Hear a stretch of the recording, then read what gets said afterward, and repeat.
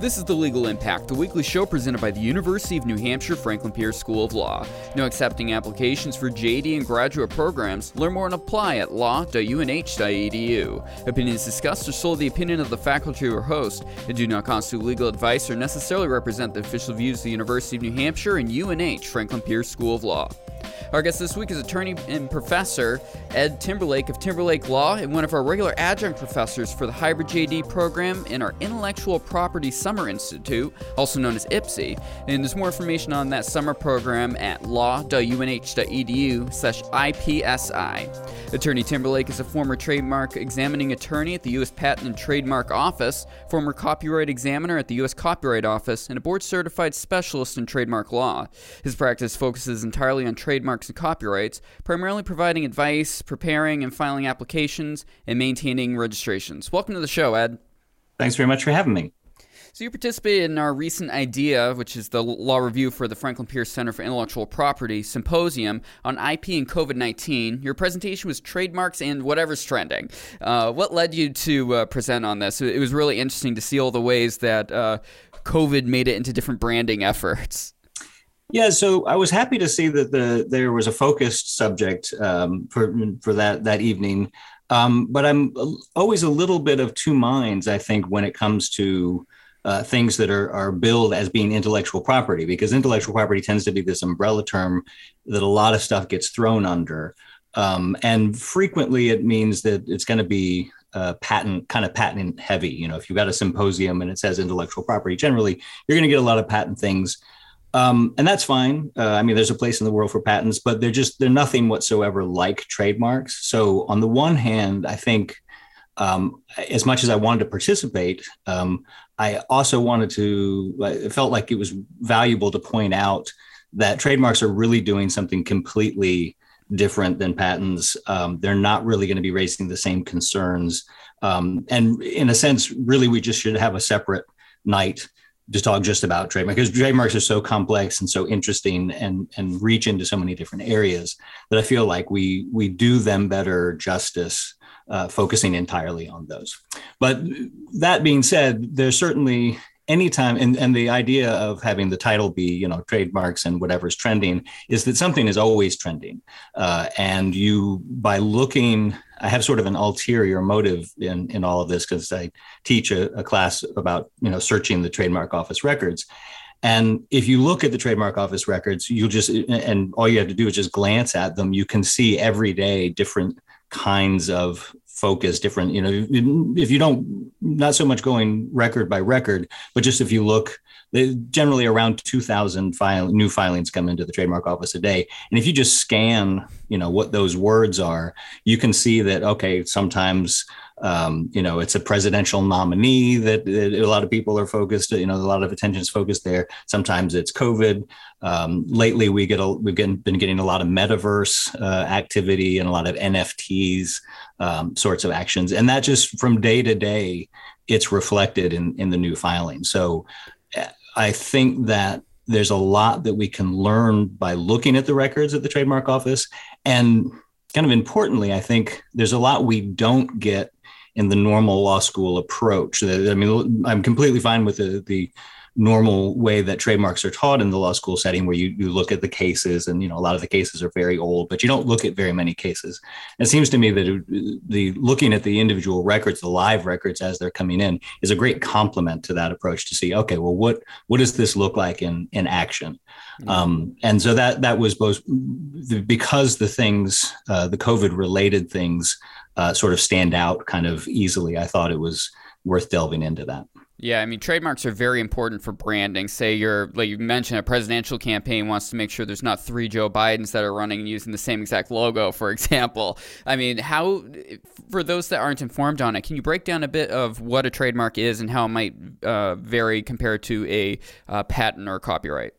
Yeah, so I think one of to sort of stake out this position a little more extremely, mm-hmm. I think from the very beginning, rather than talking about what because in patents, a lot of times you talk about particular subject matter, and in copyrights, you talk about particular subject matter, like you've got a book or you've got a painting, and it depends. Some of the rules depend very much on what the subject matter is. In the trademark space, I don't think we care so much what the thing is. I think the trademark activity or the trademark action is really the function, is what it's doing. So almost anything that can serve the purpose of being a symbol, almost anything that can play the role of standing for something else, is going to be the kind of subject matter that we can talk about for trademarks, and the kinds of things that we'll see in the trademark space. So the typical list, we say, oh, well, it's words or images or sounds or scents or things, all these different things. I think mostly just if we can perceive it, the way the human brain is that we can sort of ascribe meaning to almost anything that we can perceive. So it can be, the sound of a bell going off. It can be a particular slogan. It can be a cheer. It can the particular fodder that you use doesn't really matter so much as the action of it. It's got to be doing something, and that's sort of the wrinkle. And I think a lot of times when we look at new filings that are trendy, they're sort of ostensibly trademark activity, but really they're just trying to get in on a trend, and they're not really going to function like a trademark. They're not going to end up actually standing for something. They're not going to be doing the indication work that we require of trademark. So the one thing to keep in mind of looking at new filings at the U.S. Patent and Trademark Office is that the new filing, like, you can send in just about anything, and anything you want to pay an application fee for, you can send into the office. But the fact that it goes into the office doesn't mean, first off, it doesn't mean that it's actually functioning as a trademark. And secondly, it certainly doesn't mean that it's going to get registered. But honestly, I think that activity itself, that sort of assessment of looking at new things, not all of them that are going to end up getting registered, is also valuable to sort of get our eyes accustomed to, all right, what is this analysis? But yeah, trademarks are just one of the most interesting things, in life in general. And certainly I'll go ahead and tell you the most interesting that you'll cover in law school. So how much fear does the is it the USPTO or the trademark office that actually handles the filings?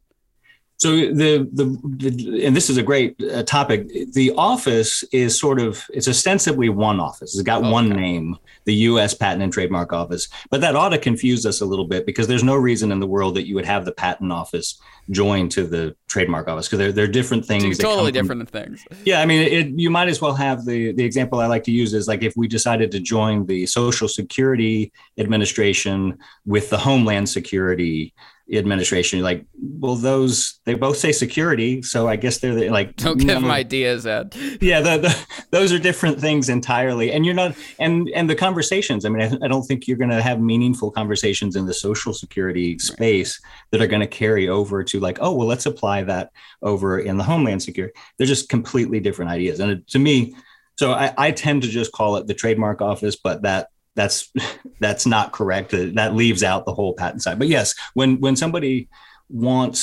has their eye on getting a registration, it's the U.S. Patent and Trademark Office that is the one national, federal, nationwide place that does that. So when something big happens, like a pandemic, for example, I mean, is there a bit of hold on to your butts? Here comes a just tremendous amount of filings. Yeah, well, they're always, I mean, it's one strange thing, and we don't get much of a sense of this in law school, because I think in law school, we really like the idea of things sort of making sense. We sort of like to be able to follow a thread that says, oh, well, these are rational actors. But when you look at the actual direct raw filings, a lot of people send things in that they have every reason to know will never get registered. And it almost seems like there's a certain percentage, and I don't know how large a percentage it is, but it's fairly steady.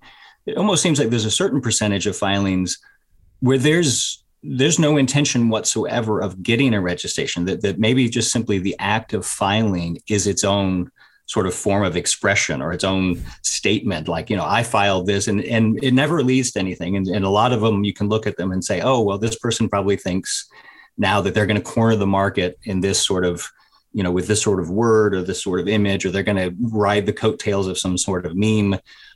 That's not really how trademarks work, which is another reason why I think intellectual property as an umbrella term, the property idea sort of makes it sound like, well, if you can invest in it, if you get it in on the ground floor, then it can appreciate. And trademarks are nothing really like that at all. Now, what did through your research on this end up looking like as COVID hit and people were starting to file different things? I watched your presentation. It looks like there's a lot of little bug-looking virus icons and things like that, but it must be a lot more than just that. Yeah, well, so people will be all over the place, and I think it's valuable to look at these things, even though we know a lot of the filings are never going to lead to registration. I think it's valuable because kind of the core of, so we've got one big federal trademark statute, the Lanham Act. We all sort of speak in high reverence of the Lanham Act. And the Lanham Act is, if you had to oversimplify it, you could just say it wants you to come up with something distinctive. And distinctive has sort of its, like everything in law school, distinctive has its own particular kind of meaning. But we could sort of characterize this as like standing out. The Lanham Act wants you to stand out in some way. And so there's an automatic tension between doing something trendy, which is going along with the crowd, and at the same time trying to stand apart from the crowd. And it's not that it's impossible to do that, but it's a lot trickier than people realize, I think, before they try it. So, a lot of times you would have people apply for just things that aren't, that are just straight statements, apply for COVID as, a trademark for some sort of pharmaceutical something. You're like, okay, well, that's not standing apart at all. That's just the term that we would use in that space. But you can be in that sort of subject matter area and still getting people to notice you. So one way to do that a lot of times is something visual. You'll have a logo that's different, or you'll have people playing around with logos. A really fascinating aspect of that came about fairly early in the pandemic was when you had distilleries, existing distilleries that had been making distilled spirits and selling those under a particular name, particular symbol. And then they're shutting down, I guess, whether they had to shut down the production or whether they had to send everybody home. But then a number of those, in order to keep the operation going, pivoted to making hand sanitizer. Mm-hmm. So you get this sort of weird crossover where before the pandemic, I never would have thought about the relationship between something in the distilled spirit space and something in the hand sanitizer space. But you get some weird things where you're like, oh, this must have come about because of the pandemic, but this is a name or a logo or something that I associated with a trademark in the before times, but now it's in a hand sanitizer sort of space. And so sometimes that's how you can get people to notice you, is not by doing having a completely unusual symbol, but just carrying a symbol that used to mean one thing and adding some nuance and meaning to it going forward. How is there a decision made with regards to similarity of multiple trademarks, especially saying there's this bulk amount of trademarks filed all at the same time around COVID? I mean, how is it determined who actually gets it? Or does the nature of so many people file the same thing basically make it not possible for someone to own it specifically? So, and I think that's another area where the property idea doesn't really help us very much, because in the property, we sort of calls to mind like a land grab. Like if you just get there first and stay on that spot, that's not how it's going to work in the trademark space. But in the trademark space, if you're able to say, look, I'm over in this new space, I'm distinctive in the legal sense, I'm sort of standing out over here in this area, doing something, with a little bit of a wrinkle, doing something a little bit differently. There's still a number of other things in the statute, in the Lanham Act, that you have to kind of meet that. But you're exactly right that you could easily have 100 filings come in a short period of time that all raise very close to each other questions of, how is this going to get, how are we going to analyze this? Good thing is the trademark office has hundreds of trademark examining attorneys, and they go through hundreds and thousands of filings. So they get pretty good at making these assessments. But yeah, you're right that oftentimes it is, if somebody's doing something new, is doing something distinctive, then they in fact are, can show that everything is in order and that they are actually doing it in the real world, then that registration will immediately turn around and prevent the next 99 people who are trying to get into that same sort of cognitive space. And that's part of the value for the first person is to go someplace different, stand out in their own way, go through the registration process, and then, they get the benefit of being there first. One tricky thing is that it's the ground. Another reason why the property imagery doesn't work terribly well is that the ground in the trademark space can sort of shift underneath you. So you can do something that's absolutely unusual and noticeable and legally distinctive over in one space. And because trademark power comes from the meaning that people associate, the meaning that people have in their heads. If that meaning in their heads shifts away from that being unusual, if that becomes less unusual and just is simply usual, then your rights also can sort of just drift out from underneath you. Yeah. So that's a little bit of a risk when you see somebody. It's like, it's not just the matter of being first, but it's also the matter of being over someplace that isn't going to have its rights just go away in a short period of time. So how would parody and satire play into this? A common meme around COVID is the poor Corona brewery and the many parody shirts and such that came out from that. About 3.5 minutes left on it. I mean, how does that play into it? So that's a really interesting situation, and I think a great example of trademarks being symbols. And one of the natures of symbols, one of the characteristics of symbols is that they don't necessarily have a fixed meaning. The meaning doesn't stay stable forever. So Corona, before times, you could say, well, Corona, that means, it literally means crown. And we already have a beer, brand that's in that space. But Corona as a trademark for beer sounds different to our ears now because the world has changed and the meaning of Corona has. Luckily, I think we say COVID so much now. Early on, we said Corona a little bit more. We say COVID so much now that maybe Corona beer is resting, is breathing a sigh of relief a little bit now. That the meaning is kind of going back to specifically being them. But yeah, so parody, this is one of the areas also where saying IP and throwing things like copyrights and trademarks together isn't helpful in that a lot of these principles, like how is parody treated, it will be fundamentally different depending on what area you're in. And so the way that copyright law looks at parody is fundamentally different than in trademarks. In trademarks, we kind of don't care, or on a practical level, you're certainly not going to advise anybody, hey, you know what a really good business opportunity would be to get so close to this big brand that has a bunch of registrations that people will think it's funny and they'll buy your shirt or whatever. It's like, okay, well, by getting close enough for it to be funny, you've also just painted a target on your chest for the big brand to come after you. And unless you're selling hundreds of millions of those shirts and can continue to do so, then you're going to go out of business fighting against the people with the big registration. So it's a very different issue looking at it in the trademark space. Yeah. Be sure to have a little bit of distinctiveness probably in that to show you're different. Yeah, exactly. And to my understanding that when I, look at the Lanham Act, it sounds to me like what it's saying is just be more different than you might otherwise be. Like you could go out and do a cheap imitation of this company, but we're not going to give you Lanham Act protection for that.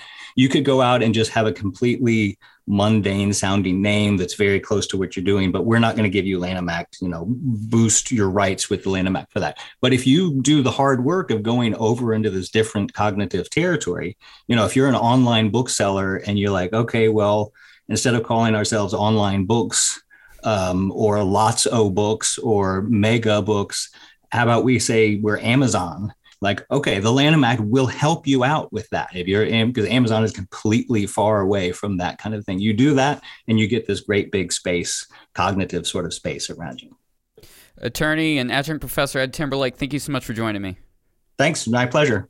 Be sure to check out timberlakelaw.com for his website and Timberlake Law on Twitter. It's definitely an entertaining follow, so definitely check him out over there. Thanks for listening to The Legal Impact presented by UNH Franklin Pierce School of Law. To help spread word about the show, please be sure to subscribe and comment on your favorite podcast platform, including Apple Podcasts, Google Podcasts, and Spotify. And check out law.unh.edu/podcast to get all the back episodes of the show.